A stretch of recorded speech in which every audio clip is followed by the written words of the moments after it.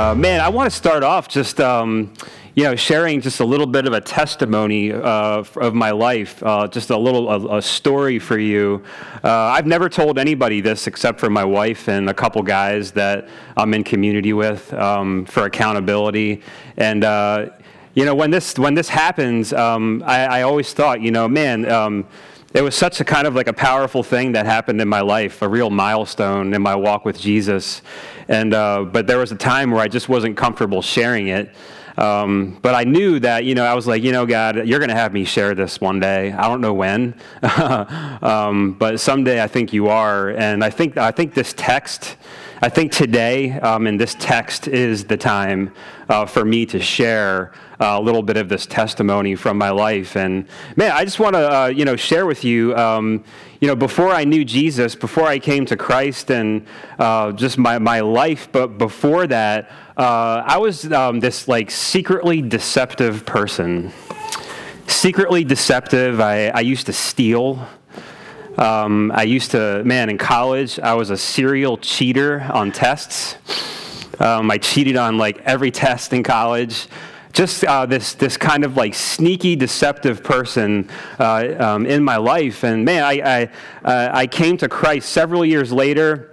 And God, He changed me in many ways, and He cut away lots of sin in my life, including this deceptive nature in my life. And man, some years later, so after I came to Christ, and some years later, I was taking an online class.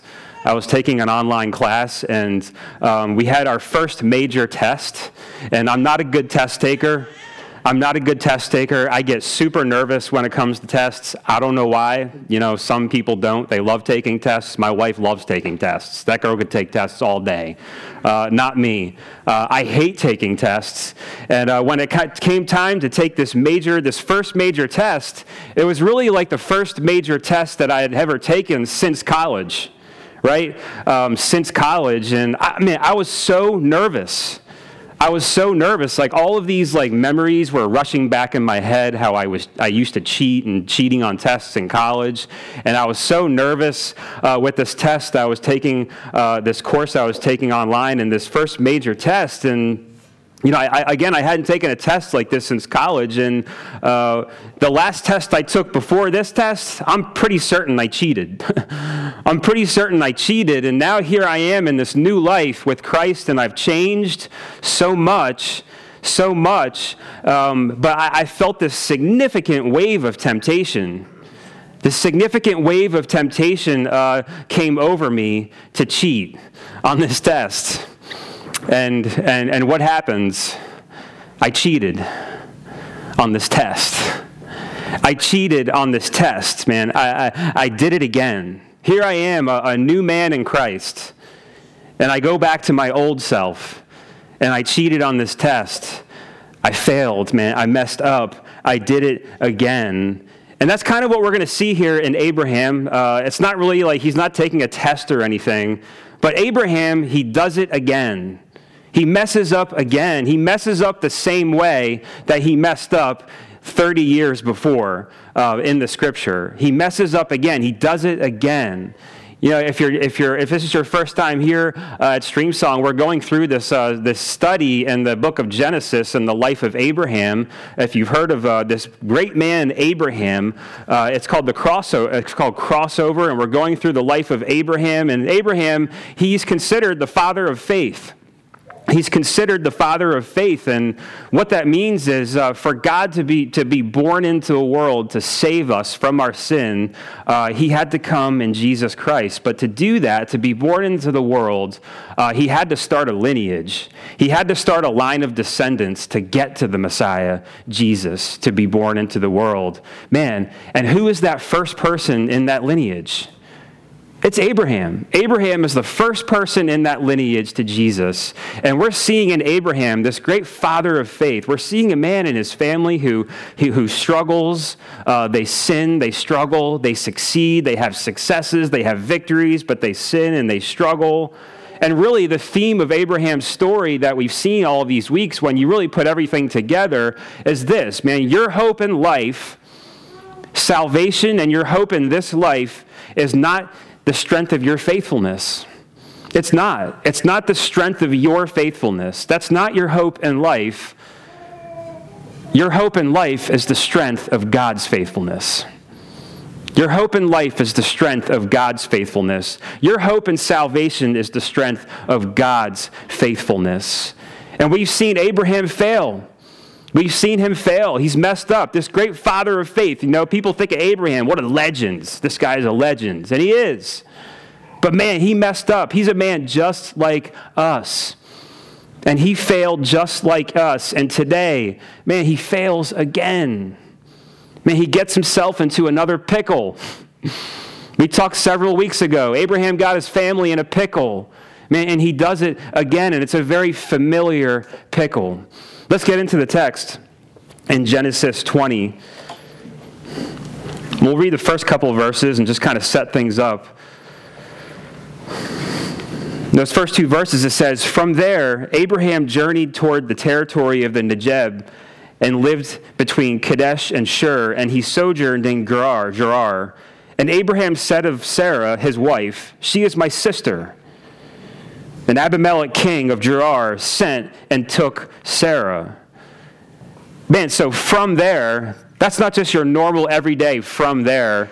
When he says, when the scripture says from there, man, Abraham has just experienced on some level how deep is the love of God and how deep is the judgment of God. Man, he's coming off this crazy experience of witnessing Sodom and Gomorrah destroyed. Now, Abraham, man, he has grown deep in his spiritual maturity. We've seen week to week to week. Sure, he's messed up, but he's taken one step back, but two steps forward spiritually and maturity. One step back and two steps forward. And he's grown close in his friendship with God. But for some reason, he moves his family toward the territory of Negev. For some reason, he moves his family to the territory of Negev in a place called Gerar. That's not a place that he should be. It's not a place that he should be. And because his wife is so beautiful, he feared that the king of Gerar would kill him. Because his wife is so beautiful, he feared that the king of Gerar would kill him. So Abraham lies. Abraham lies and says that she is his sister. Does this sound familiar? Several weeks ago in Genesis chapter 12, chronologically, it's 30 years ago. So Genesis 12 from today, Genesis 20, it's 30 years ago. We saw God calling Abraham to Canaan, the promised land, but there was a famine in the land, and he went in the direction of Negev. He went in the direction of Negev, and destination was Egypt. Not a place he should be. Not a place he should be. He goes to Egypt, takes his family to Egypt. While in Egypt, what does Abraham do? Abraham lies. He lies to Pharaoh. You remember that? He lies to Pharaoh, to Pharaoh's officials, saying Sarah is his sister because he was afraid that Pharaoh would kill him. It happens again. It happens again. Pharaoh takes Sarah into his harem of prostitutes. That's what a pharaoh had back then. He has a harem of prostitutes, dozens of women that were his prostitutes, and endangers Sarah's life. Abraham endangers Sarah's life, potentially compromising her purity. Here, 30 years later, in this text, he does it again. He does the same thing. Man, he does the same thing. Same sin. Different time, different place, different king. Man, he does the same thing again. Man, once again, man, he takes things into his own hands. He felt he had to lie to protect himself. He puts his wife in danger to protect himself. Guys, don't do that. Don't do that to your wives, man. Man, he endangers his wife to protect himself. He felt he had to lie to protect himself. He didn't trust God like he thought. Man, Abraham has grown. We've seen that. But he didn't trust God like he may have thought. His old self. Man, his old self is rearing its ugly head. And this lying is like Abraham's pet sin. It's like his pet sin. It's something that he goes back to time and time again. Man, when I cheated on that test, I grieved so much. Because here I am, a new man in Christ. I'm following Jesus, and man, I've experienced so much transformation and so much change. I've matured spiritually. I've matured in my life, emotionally, and all of this stuff. God is just restoring me in Christ. And when I cheated on this test, man, I'm telling you, I grieved. I grieved so much. The conviction just enveloped me, and it was so oppressive. It was so oppressive. I thought that nature was gone. I thought it was gone. I thought it was out of me. Man, I thought it was gone. I thought I was better than this. That's something I did way back then in college. Here I am new in Christ. I thought I was past this. I thought I was better than this, but I learned that I wasn't. Man, I learned that I didn't trust God like I thought I did. That I didn't trust God like I thought I did. My old self reared its ugly head again. In the same way, I did the same thing. I did the same thing, just like Abraham did the same thing. Man, guys, we all have a pet sin. We all do.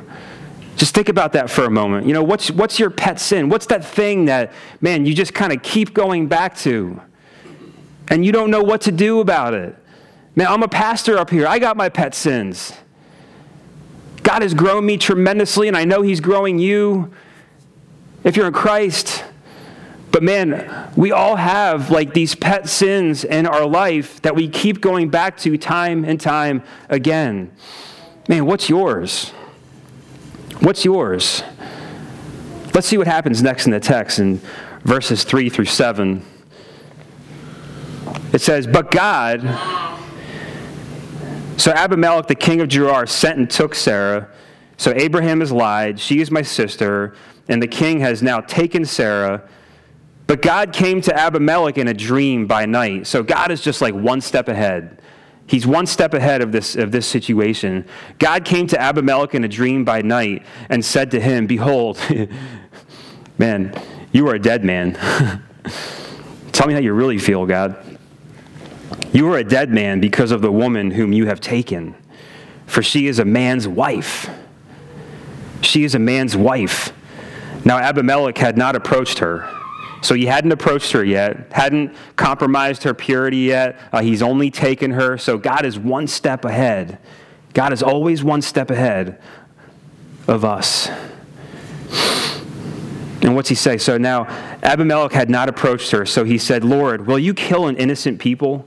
Did he not himself say to me, 'She is my sister'? Did he not lie? Did he not lie to me? Did he not himself say to me, 'She is my sister'? And she herself said, 'He is my brother'?" Sarah lied too. Sarah lied too. And she said, "He is my brother. In the integrity of my heart and the innocence of my hands, I have done this." And then God said to him in the dream, "Yes, I know that you have done this in the integrity of your heart, and it was I who kept you from sinning against me. Therefore, I did not let you touch her. Now then, return the man's wife, for he is a prophet, so that he will pray for you, and you shall live. But if you do not return her, know that you shall surely die, you and all who are yours." Man, so God is extending grace to Abimelech. He's one step ahead of him. He's one step ahead of Abraham and Sarah. You can see already God is just kind of like fixing the situation. He's already in the process of protecting Abraham, and he's even protecting Abimelech. Abimelech, this guy, he's not a friend of God. Man, he doesn't worship Yahweh. He doesn't worship the God of Israel here. And he's protecting him. He's just extending his grace over everything, everybody in this situation. And he calls Abimelech to return Sarah to Abraham, or else he's gonna die. But we see that God is one step ahead, and he's got this situation on lockdown. And we'll continue here in verses 8 through 13. And I really want us to focus on verses 8 through 13 because we're going to see Abraham's response And we're going to see his response, and it's really important to how we view the text. It says, "So Abimelech rose early in the morning and called all his servants and told them all these things, and the men were very much afraid. Then Abimelech called Abraham and said to him, 'What have you done to us? And how have I sinned against you, that you have brought on me and my kingdom a great sin? You have done to me things that ought not to be done.' And Abimelech said to Abraham, 'What did you see that you did this thing?'" And here, Abraham starts to give his response, his logic.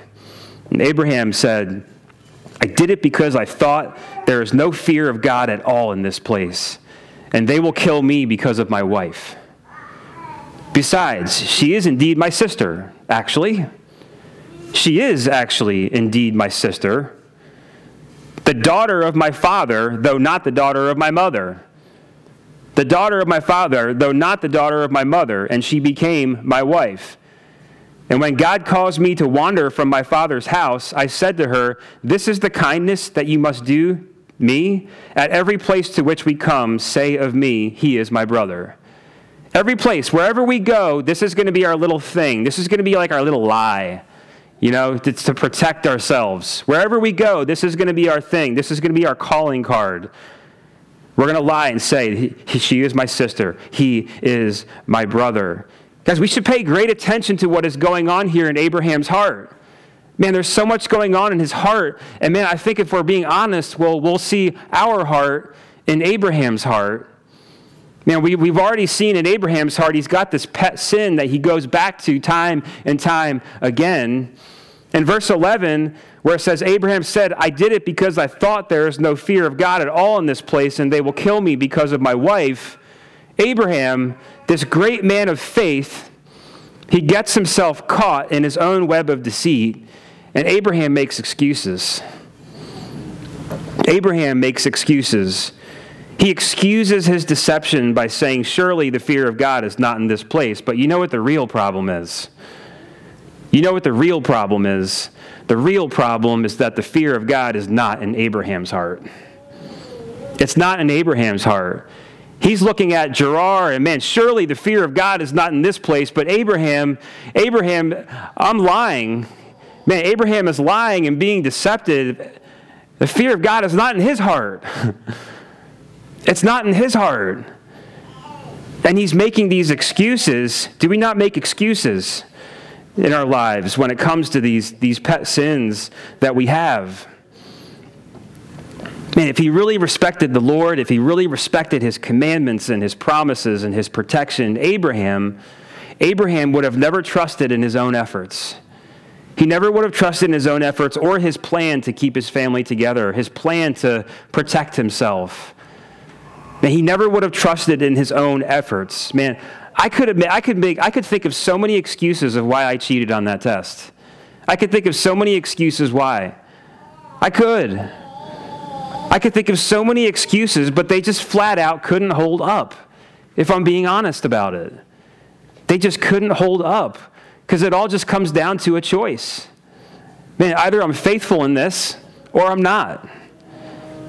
Either I'm faithful in this, or I'm not.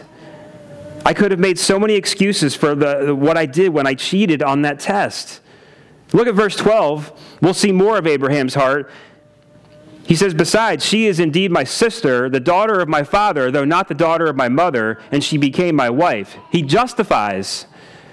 Man, he justifies his lie. He justifies his lie by saying it is really the truth. It's actually the truth. But what's happening here is it's a half-truth. It's a half-truth. It's kind of the truth, but it's not really the truth. And a half-truth said with intent to deceive is a whole lie. It's a whole lie.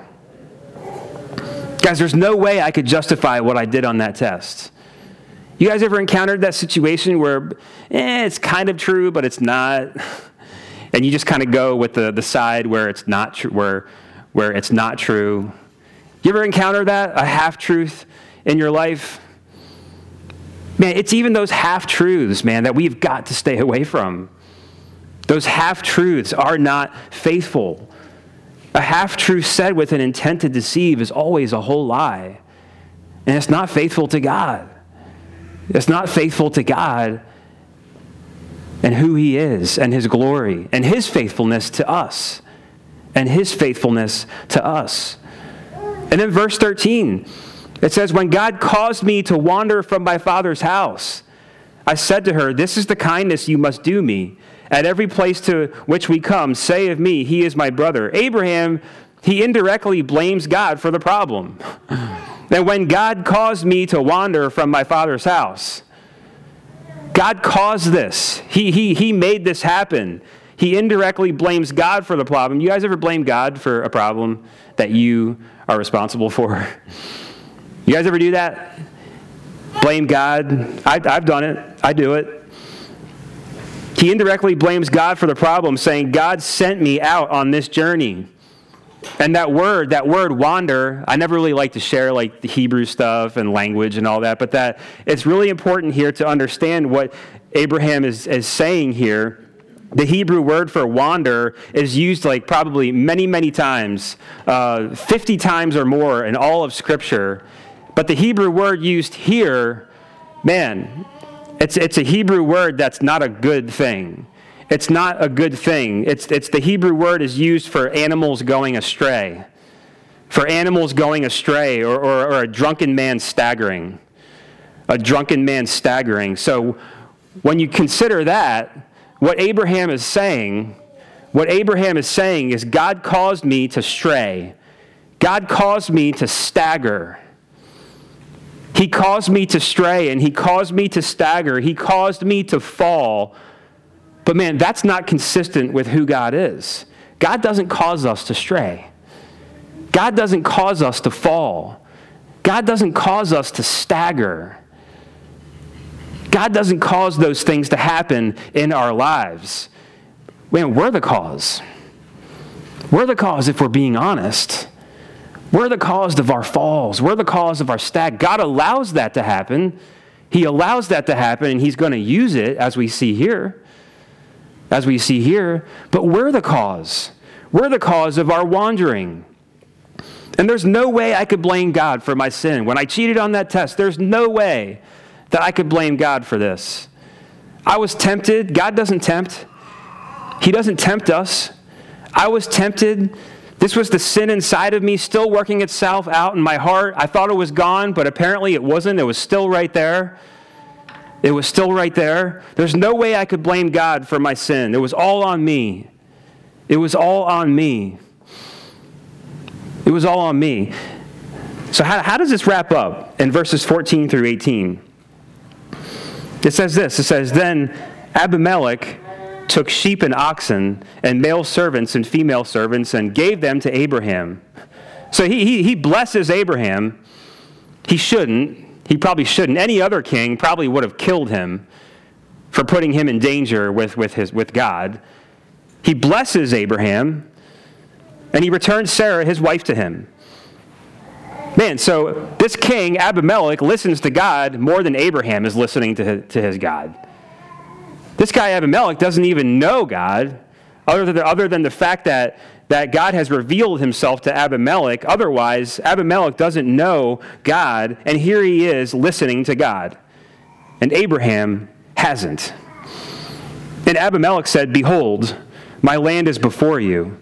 Dwell where it pleases you. To Sarah he said, behold, I have given your brother 1,000 pieces of silver. It is a sign of your innocence in the eyes of all who are with you. And before everyone you are vindicated. Then Abraham prayed to God, and God healed Abimelech, and also healed his wife and female slaves so that they bore children. For the Lord had closed all the wombs of the house of Abimelech because of Sarah and Abraham's sin. So God just restores this whole situation, this whole mess. Man, God just restores everything. Abraham gets his wife back. Abraham's blessed by Abimelech. Abimelech is blessed by God, and God restores his fruitfulness in his life and in his family. But guys, this is what God is saying in this text. This is not what I'm saying. This is what the scripture is saying. Old natures never really do die. Old natures never really do die. And we find it all too easy to slip back into old sinful habits. Into old sinful habits. But man, we must never forget what 2 Corinthians chapter 5 says. If anyone is in Christ, he is a new creation. He is a new creation. The old has passed. Behold, the new has come. All this is from God. All of this is from God, who through Christ reconciled us to himself and gave us the ministry of reconciliation. That is, in Christ, God was reconciling the world to himself, not counting their trespasses against them. God was working out 4,000 years ago, about 2,000 years before that New Testament scripture. God was working that scripture out in Abraham's life.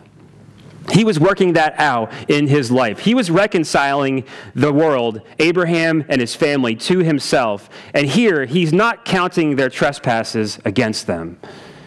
He's not counting their trespasses against them. Abraham is stumbling in a place where he had stumbled before. He's stumbling in a place where he had stumbled before. There was still a lot of Abram and Abraham. There was still a lot of Abram and Abraham. And despite Abraham's failure to really trust God in this situation, God was not going to abandon him. God was not going to abandon him. God did not rescind his promise to Abraham. He didn't rescind his promise. You know, all those promises I gave you, I'm taking them away. I'm taking them away. No, he doesn't do that. He doesn't rescind his promise to Abraham because of Abraham's performance. It's because the promise depends on God and not Abraham. It depends on God and not Abraham. God's mercy would not leave Abraham. God bails out Abraham again, just like he did 30 years ago in Egypt. God intervenes and doesn't allow his sin to take its course at the detriment of God's plan to bring them a son. They're still waiting for that son. They're still waiting for that son. Now, there's consequences for our sin that we have to take, that we have to experience. Man, if we do something wrong, there's going to be a consequence for it, and more often than not, it has to happen. But it won't be a detriment to God's promise and his plan working in your life. It won't be a detriment to God's plan working itself out in your life. God continues to teach Abraham that he's not who he thinks he is. Abraham, you are not who you think you are. You're not who you think you are. And he's teaching him that, man, that God is so much more than he knows him to be.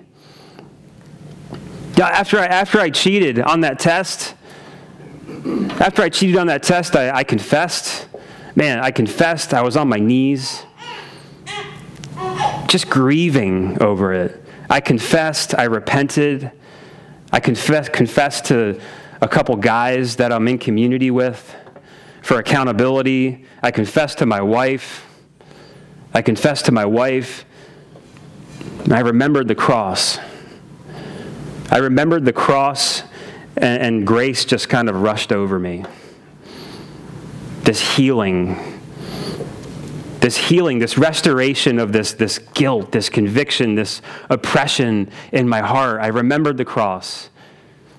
And grace rushes over me because this is exactly the situation that the cross is for. This is exactly the situation that the cross is for. And God taught me that I wasn't who I thought I was. I still had this deep in my heart. I didn't know it. I thought I was past that. Man, that was years ago. That was back in the college days. And here we go. I'm doing it again. God brought it out of my heart. Look, this is still in you. There's still too much Brian and Brian. There's still too much Brian and Brian. There's still too much Abraham and Abraham. There's still too much Brian and Brian. So much more than I thought. And he exposed that. He brought it out. He used my temptation and my sin to expose that and to bring it out. And he was teaching me that, man, he is so much more than I ever thought that he was. So much more than I ever thought that he was. I grew so much through that event, I'm telling you. It was a milestone in my life. Some of us might be thinking, oh, it's just a test. Cheating is not a big deal. It's a big deal. It's deceptive. God calls us not to bear false witness. What's that mean? It means don't lie. Don't lie. Be true. Be true in your integrity. Don't bear false witness. Don't lie. Man, don't cheat. Don't cheat.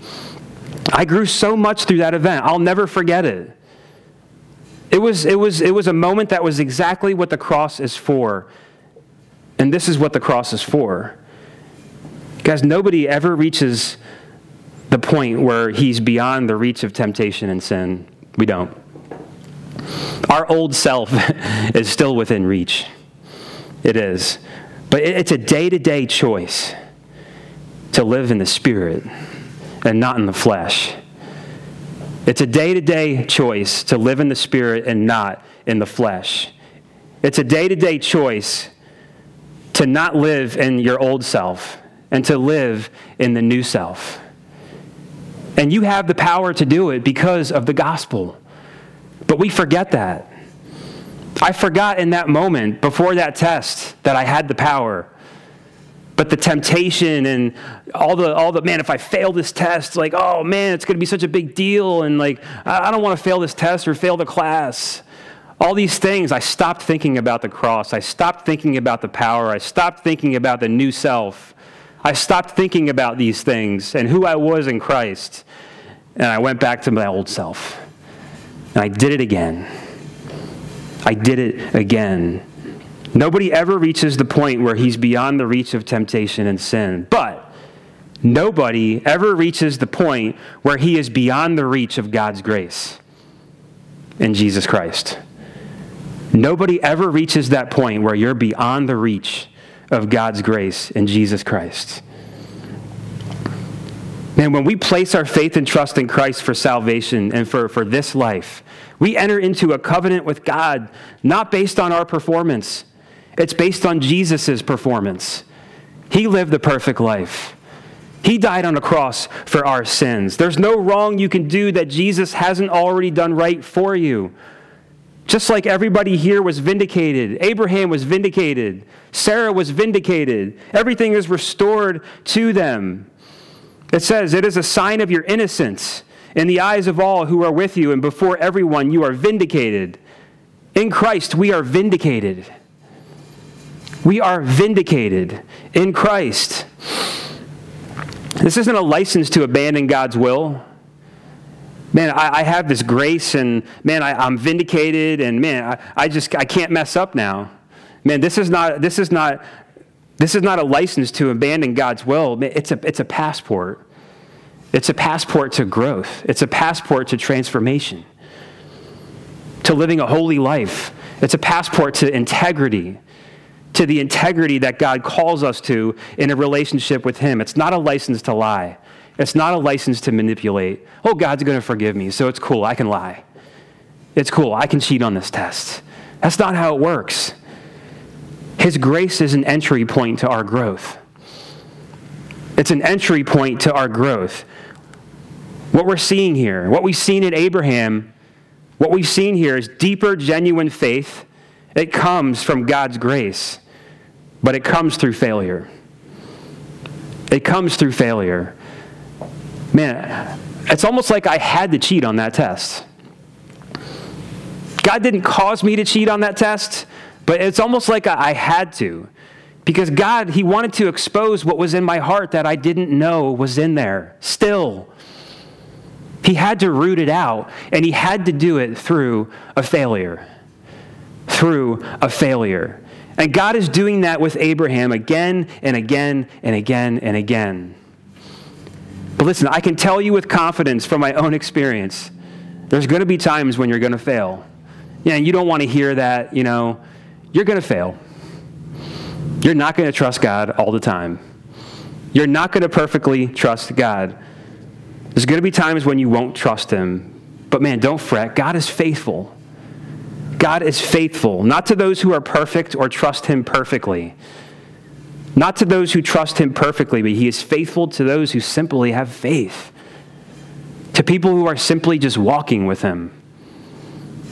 With humility. And like Abraham, in your failure, let God grow you in dependence on him. Let him grow you on dependence on him by always landing back at the cross. And that's ultimately what has happened in my life.